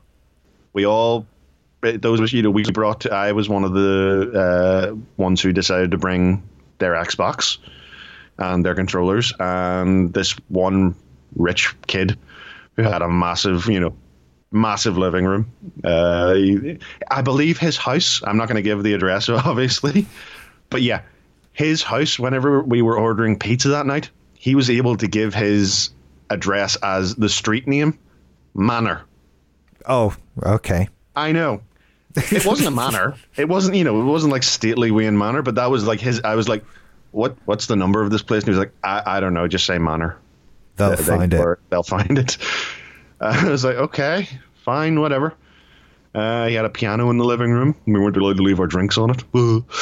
But yeah, we dragged we had 4 Xboxes, original Xboxes, and 4 TVs, and just the complete disaster of wires connecting all of these things together. And we got it working, and we had 16-player Halo 1 multiplayer matches. It was amazing. Wow. And we would do this every few months, and then Halo 2 came out, and we did it with Halo 2. It was incredible. I've never been to a LAN party. That's my sole experience, and it was an Xbox LAN party. Do they still happen at all, or is it just pointless now? I don't know. It must be pointless now. I do not know. people meet up, but like, I don't know. Maybe there's some Switch stuff going off because that's all wireless anyway, or something. I don't know. I only know three people with a Switch anyway. Yeah. But yeah, no, and hauling a friggin' Xbox around, that was no small task. No, it really isn't. They are huge. It really wasn't, yeah. I wrapped it in a towel and then put it in a duffel bag and loaded in sort of the controllers, which were equally massive beside it. And you could not. I was lucky that I had someone to drop me off at the house because you could not walk far with that thing. I have a flight case for it that I got back in the day, and it looks like, well, I think if I carried that case through an airport, I'd be shot in the head by security.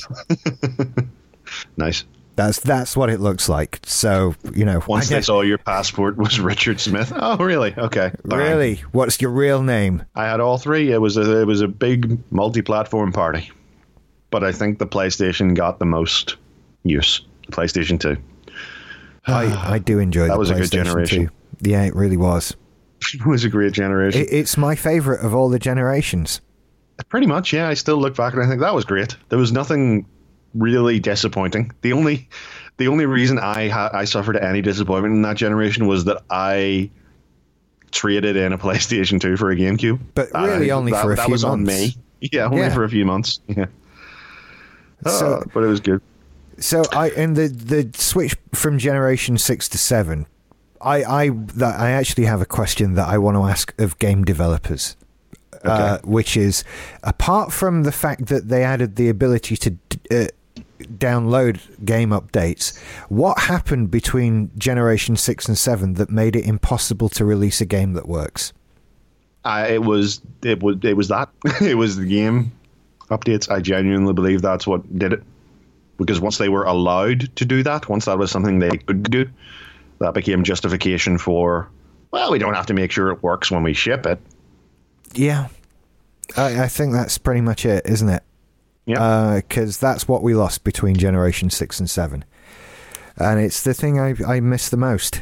It feels, I think I mentioned this on the Gaming News Show, it feels like we lost it sort of around 2007 to 2008.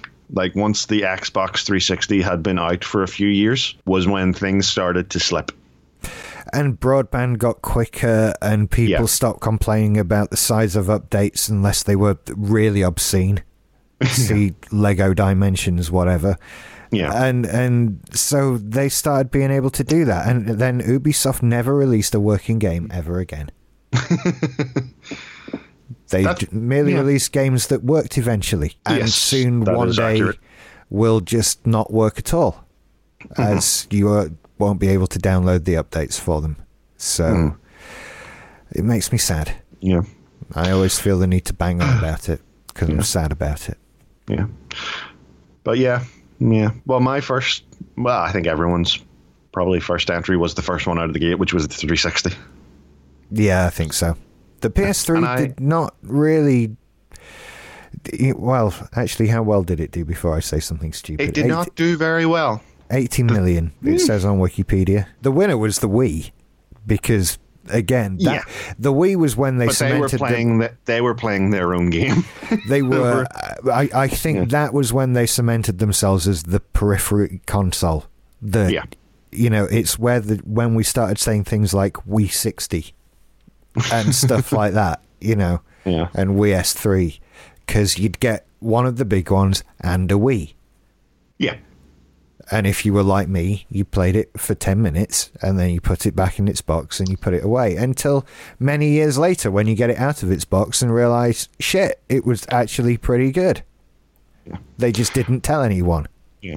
Well, that's the 7th generation was, it was an interesting one because it was the first time I really think I was I had broken up because of the 6th gen. I owned all three of them. I was privy to their various pros and cons. So, I had never been, partisan before that. And after that, I was definitely like, okay, you need to take into account each thing's, pluses and minuses. Yeah.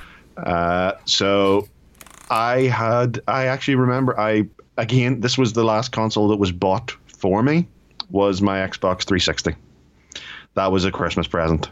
And this was 2005, so this was, what? This would have been the 7 years after the Game Boy. But, Mom, I need to make sure that it works. So, yeah, a weekend of Project Gotham Racing 3 and Perfect Dark Zero, which, even then I was disappointed. I played a lot more Project Gotham than Perfect Dark, and then it had to go away. I still, again, another one of those little memories was I pre-ordered the 360 and I had to go to GameStop to pick it up. Yeah. And I got it, and I got a couple of games with it, like Project Gotham and Perfect Dark. And I was carrying it home. It was just me by myself, and GameStop's bags, they didn't do plastic bags like all those other shops. They did paper bags, like thick paper, not as thick as like cardboard, not as thick as like cereal cardboard, but paper. And the bag handles were like threads. I don't know if you remember this at all. I do remember that, yeah. Yeah, big white bags. And when I was carrying it home, I had to go and get a taxi, or a bus, sorry. I had to go and get a bus. And it was raining. Can you guess what happens? I can guess. When paper meets water. There's me walking down the street with this day of release, hottest new thing console, walking to get the bus, and the fucking bag rips open and spills the console and the games and everything. And it wasn't like a tiny tear.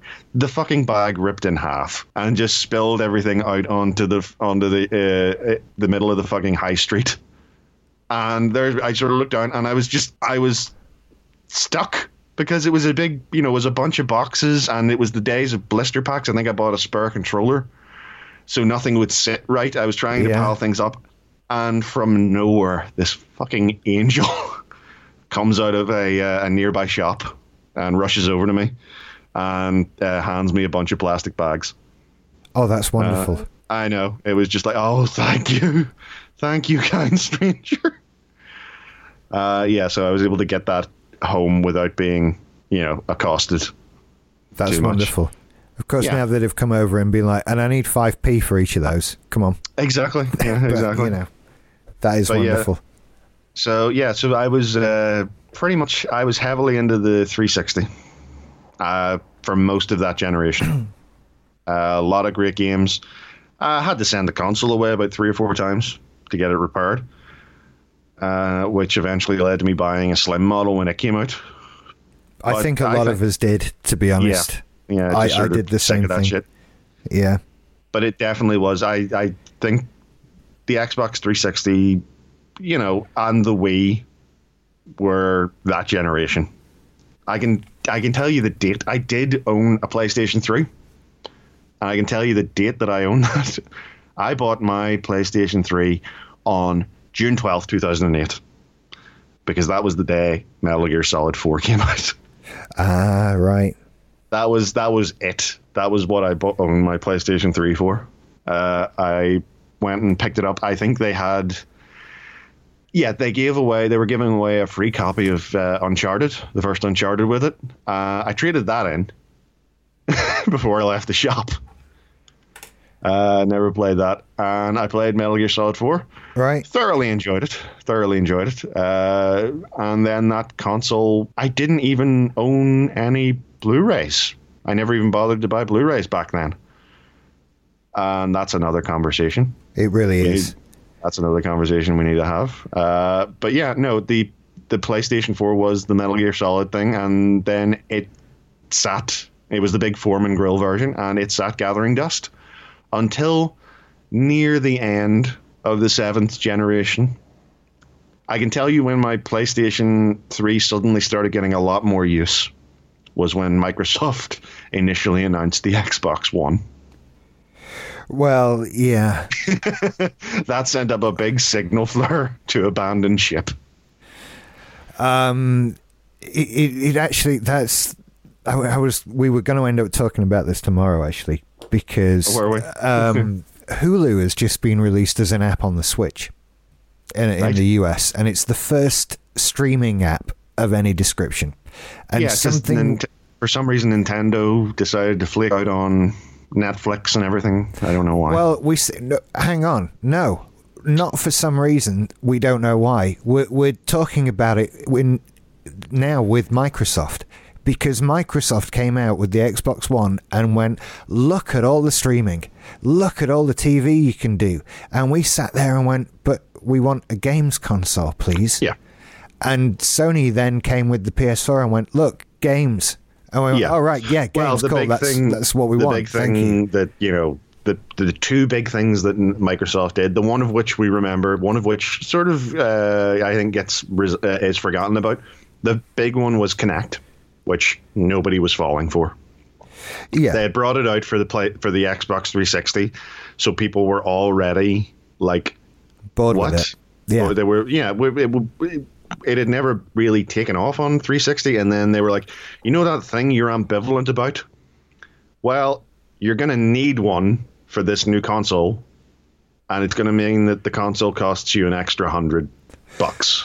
I see their thinking, right? Because well, with the Kinect on the Xbox 360, it was the add-on. It was the Sega CD. It was the 32X and that. And so you're making games for a very, very tiny portion of the Xbox 360 owner base. And with the Xbox One, they wanted to really push it and say, right, everyone has got a Kinect. It's in the fucking box. It's not a peripheral thing anymore. It is how this works. And where they went wrong is not eating the cost on that. That, and they also tried to pull the thing where games could no longer be traded. That was another thing. Do you remember that? That's the thing everyone forgets about. That was actually like the big thing that made people go, hold on, what? Whenever you buy a game, it's tied to your account and you can't then sell it on? No. That's not only a bad idea, that's kind of illegal. Yeah, I didn't like that. Yeah. So consequently, there is a PS4 under my television. Yeah, there was a PS4. There is no Xbox One, and I really don't think I ever will own an Xbox One. I can't see it. I can't see a reason. I was tempted. Were you? In a sort of, I don't want to get a One X, because that's a lot for now. Maybe one day when they're really cheap. That's the thing now. I'm now thinking, well, I could get one in 10 years and pay 80 quid for it. I can live with that. Yeah. There's no reason to do it before then. But I don't know if I got another console, because I'm trying to move our PS4 off the television, because I think that prevents us playing it. Really? Yeah. I think we both suffer from, and we've discussed this, Alison and I, we both suffer from guilt about taking the use of the television. Monopolizing the TV. Right, okay. And we both agree this is based on our own fears, nothing that either one of us has ever said or done, because neither one of us has a problem with the other one playing a game on the TV, because it doesn't matter. If I really desperately need to watch something on the television, I have an iPad. Mm-hmm. And there's nothing coming on the TV that won't go on an iPad, or I just play on my Switch or my 3D. I am not struggling for entertainment, and neither is Alison. So, but that barrier's still there, and I kind of want to get the PS4 onto a separate monitor in the corner of the room, so it can just be treated as a games machine. And then, so obviously, I need to replace that functionality under the TV. So I thought maybe, well, what about an Xbox One S? And I'm actually left thinking, well, I don't know, maybe PS4 Pro, or maybe nothing, maybe just an Apple TV. This isn't a concern. When you mention this, the only one reason I could ever see myself going for that, for the One S, the One S or the One X, either one, over the PS4 Pro, is the ridiculous decision on Sony's part to not have the PS4 Pro able to play 4K Blu-rays, the format that they own. Yeah, that was a bit dumb on their part. That was sort of a what? But I've said this before, Sony are a company that don't learn their own lessons. No. And after getting the PS1 into homes because it was a CD player, the PS2 into homes because it was a DVD player, and the PS3 into homes because it was a Blu-ray player, they just thought, oh, that probably wasn't important. Like, are you fucking kidding? It was everybody's DVD player. The entire purpose of the PlayStation 4 Pro is to be a 4K media device. You own 4K Blu-ray, and you can't play it. Microsoft can. I mean, I don't even have a 4K TV yet. Me neither, and I don't see myself owning one for a considerable amount of time. I could, I do not see myself upgrading because I don't see the need. I would rather get my, like my PC games, I would rather have my games play at a higher frame rate than at a higher resolution right now. I mean, that's just where I am. So would I. Although I'm looking at 4K TVs. The time will come. Yeah. They'll get cheap. But enough. The seventh, while we're on this, the seventh generation led to the second big mistake that I made in my console career. Do you remember HD DVD? Oh yeah, I do. You remember the Xbox 360's HD DVD add-on drive? Absolutely, I do. Yes. You remember that? Yeah. Get many of those then in the end? You're not alone. Is all I can. You're not alone. I didn't, but you're not alone. It was a Christmas present that I asked for. See, that's not so bad then. Because here's the thing. I asked for it, and I asked for it specifically because they were doing a deal at the time, and for some reason, this did not ring alarm bells for me. Where if you bought the HD DVD add-on for the Xbox 360, you could fill out a little form and receive 5 HD DVDs from, I think it was Warner Brothers, for free. Oh, I remember that offer, yeah. I got that offer. Looking back, the only one of them I can remember is King Kong, the Peter Jackson King Kong. And that year, I got that as a Christmas present, and then on my birthday, which is in January, so just after Christmas, I bought the season 1 box set, HD DVD box set of Heroes. Oh, it was a good first series. It was Everyone a good first series. Yeah, no, I do. I remember. I didn't hate season 2 either. It was season 3 that became a travesty. It cost. The box set cost 70 quid. Fucking hell. I know. I stood in line in HMV to buy that son of a bitch. And then this was, what year would this have been? I can't remember what year it was, but the HD DVD versus Blu-ray thing was ongoing. Shelf space was split between the two.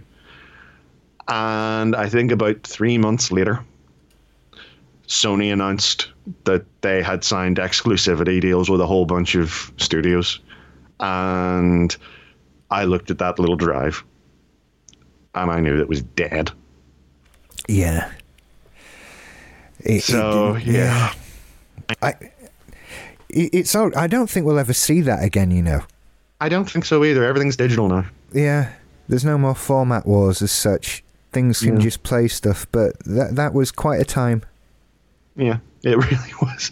So I am one of the few people who can say that they owned not just the HD DVD add-on, but a HD DVD. Yeah. I see them in our local CEX from time to time, Every so often I spot one out of the corner of my eye and I feel the shame and I turn away. I hide my face. They're still not as cheap as I'd want them to be to get them for some sort of novelty. No, they're not. Because they're scarcity. There aren't many of them. Well, yeah, they never pumped out that many. They didn't do well, did they? No, they didn't. They did not do well. So yeah, so in that generation, I owned that, and then I actually it's only fairly recently, that I've actually got a little collection of Blu-rays going on that I actually watch with any regularity, and it's always tied to things that that are like known for being visually stunning. I think I own about 3 Blu-rays right now. I'm looking at my shelf here. Let's see. Yeah, I have the Tron box set. I have Hannibal. Also 3 seasons of that. I have Twin Peaks. Love me some Twin Peaks. And oddly enough, I have all the Futurama Blu-rays. Right, I have... Because I need my cartoons to be crisp. Well, you want that. Yeah. But yeah, so that was that was a big generation too. That was 2005 to 2017, really. Although, call it 7 years where it was really going on. It was huge. Yeah. And I'm kind of, it's why I kind of like that it went on that long. There was time to really settle into it and get used to stuff. And everything was pretty good. Yeah. So yeah, in that generation, I owned everything except the Wii. My little sister got a Wii, and I only played like a few games on it. I remember specifically why I owned a couple of games on it, and it was because I was I was trading in a bunch of games for like Xbox 360, and I had like a $5 left over. Right. And I couldn't find anything that I wanted, so I looked at they had like Resident Evil 4 and No More Heroes for Wii for like a $5 pre-owned. I was like, all right, fair enough, I'll take those. And I ended up playing Resident Evil 4 on Wii, and it was actually really bloody good. It's the most I've ever enjoyed Resident Evil game.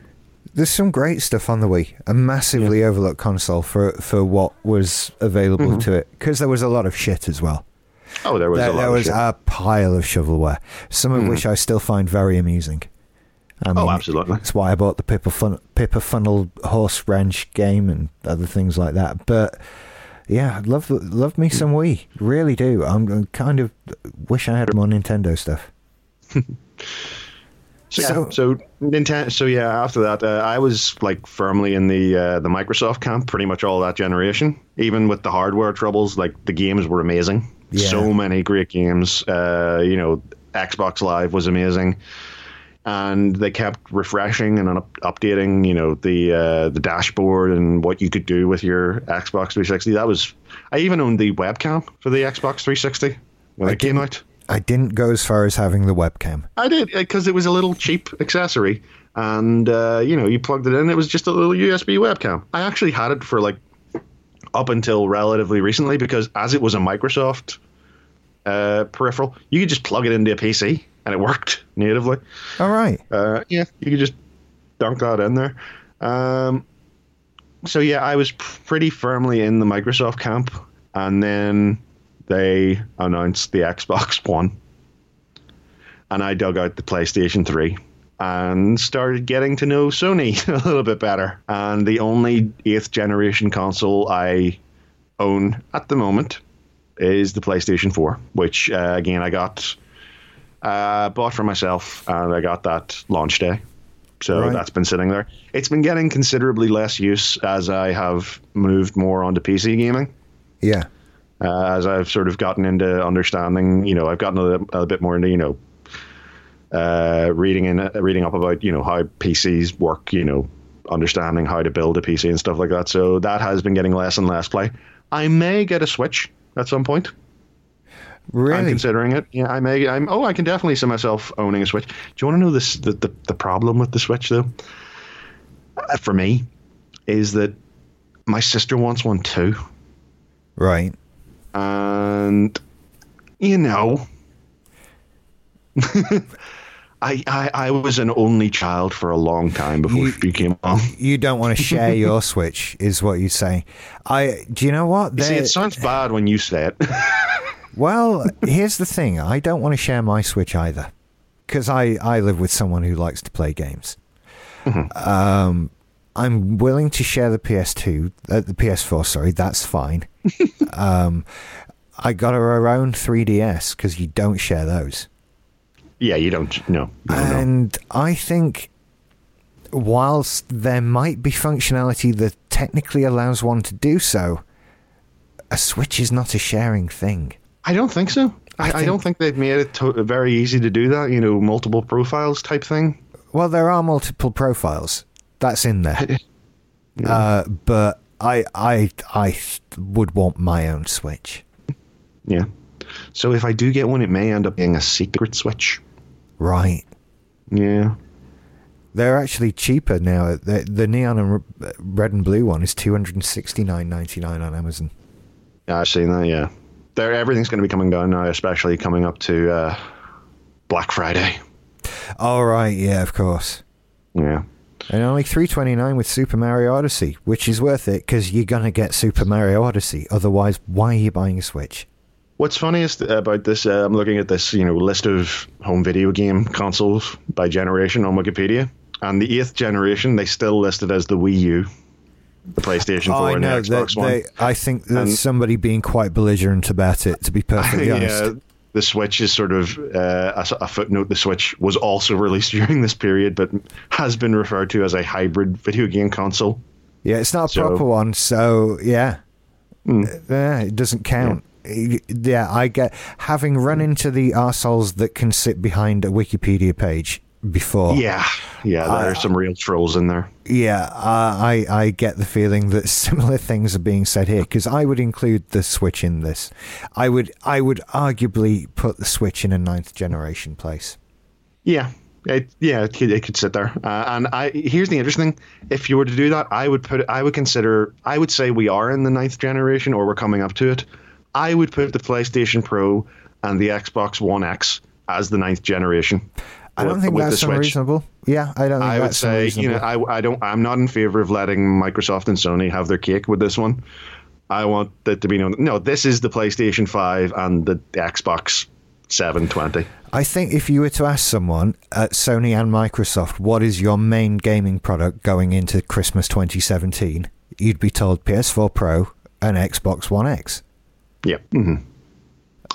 So I think it's, that would actually put the 8th generation as after the 7th generation, which was one of the longest console generations. That puts the 8th as one of the shortest, as having lasted from like 2012 to 2016. Yeah, about that. Yeah. So we live in weird times. I'm very glad to be a PC gamer at the moment, oddly. It's good times for PC gaming right now. It's good times, yeah. If you can get a GPU because of the Bitcoin miners. I'm sure they're available. Well, that was a long journey, Mike. That was, yeah. But it was a lot of fun. Thank you for sharing. I'm happy to. I feel like I know you much better now, which is always good. And thank you for listening, everybody.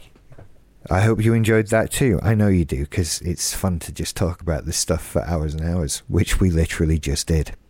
Yep. So my jaw hurts. Yeah, I'm going to go and find food and other things like that. And I hope you join me another time on Random Access Memories, while I'll be randomly talking to another person. I don't know who yet, but I'm thinking probably Emma at this point. It'd be weird if we leave it too long now, wouldn't it? Now it would be. Done one. I do miss Emma. I hope she doesn't listen to this, but I do miss her. I know, she's such fun to talk to. She is, yeah. I don't want her knowing that. I like to treat her mean type thing. Yeah. No, but yeah, no, I do miss her on this. Yeah. Although I will warn her, this is not the Daft Punk karaoke show that I was expecting. Oh, is that what you were thinking it was? Yeah. I learned all the words to Around the World for this. Are there more than 3? No. No. Well done there, then. Thank you for listening, everybody. Bye-bye.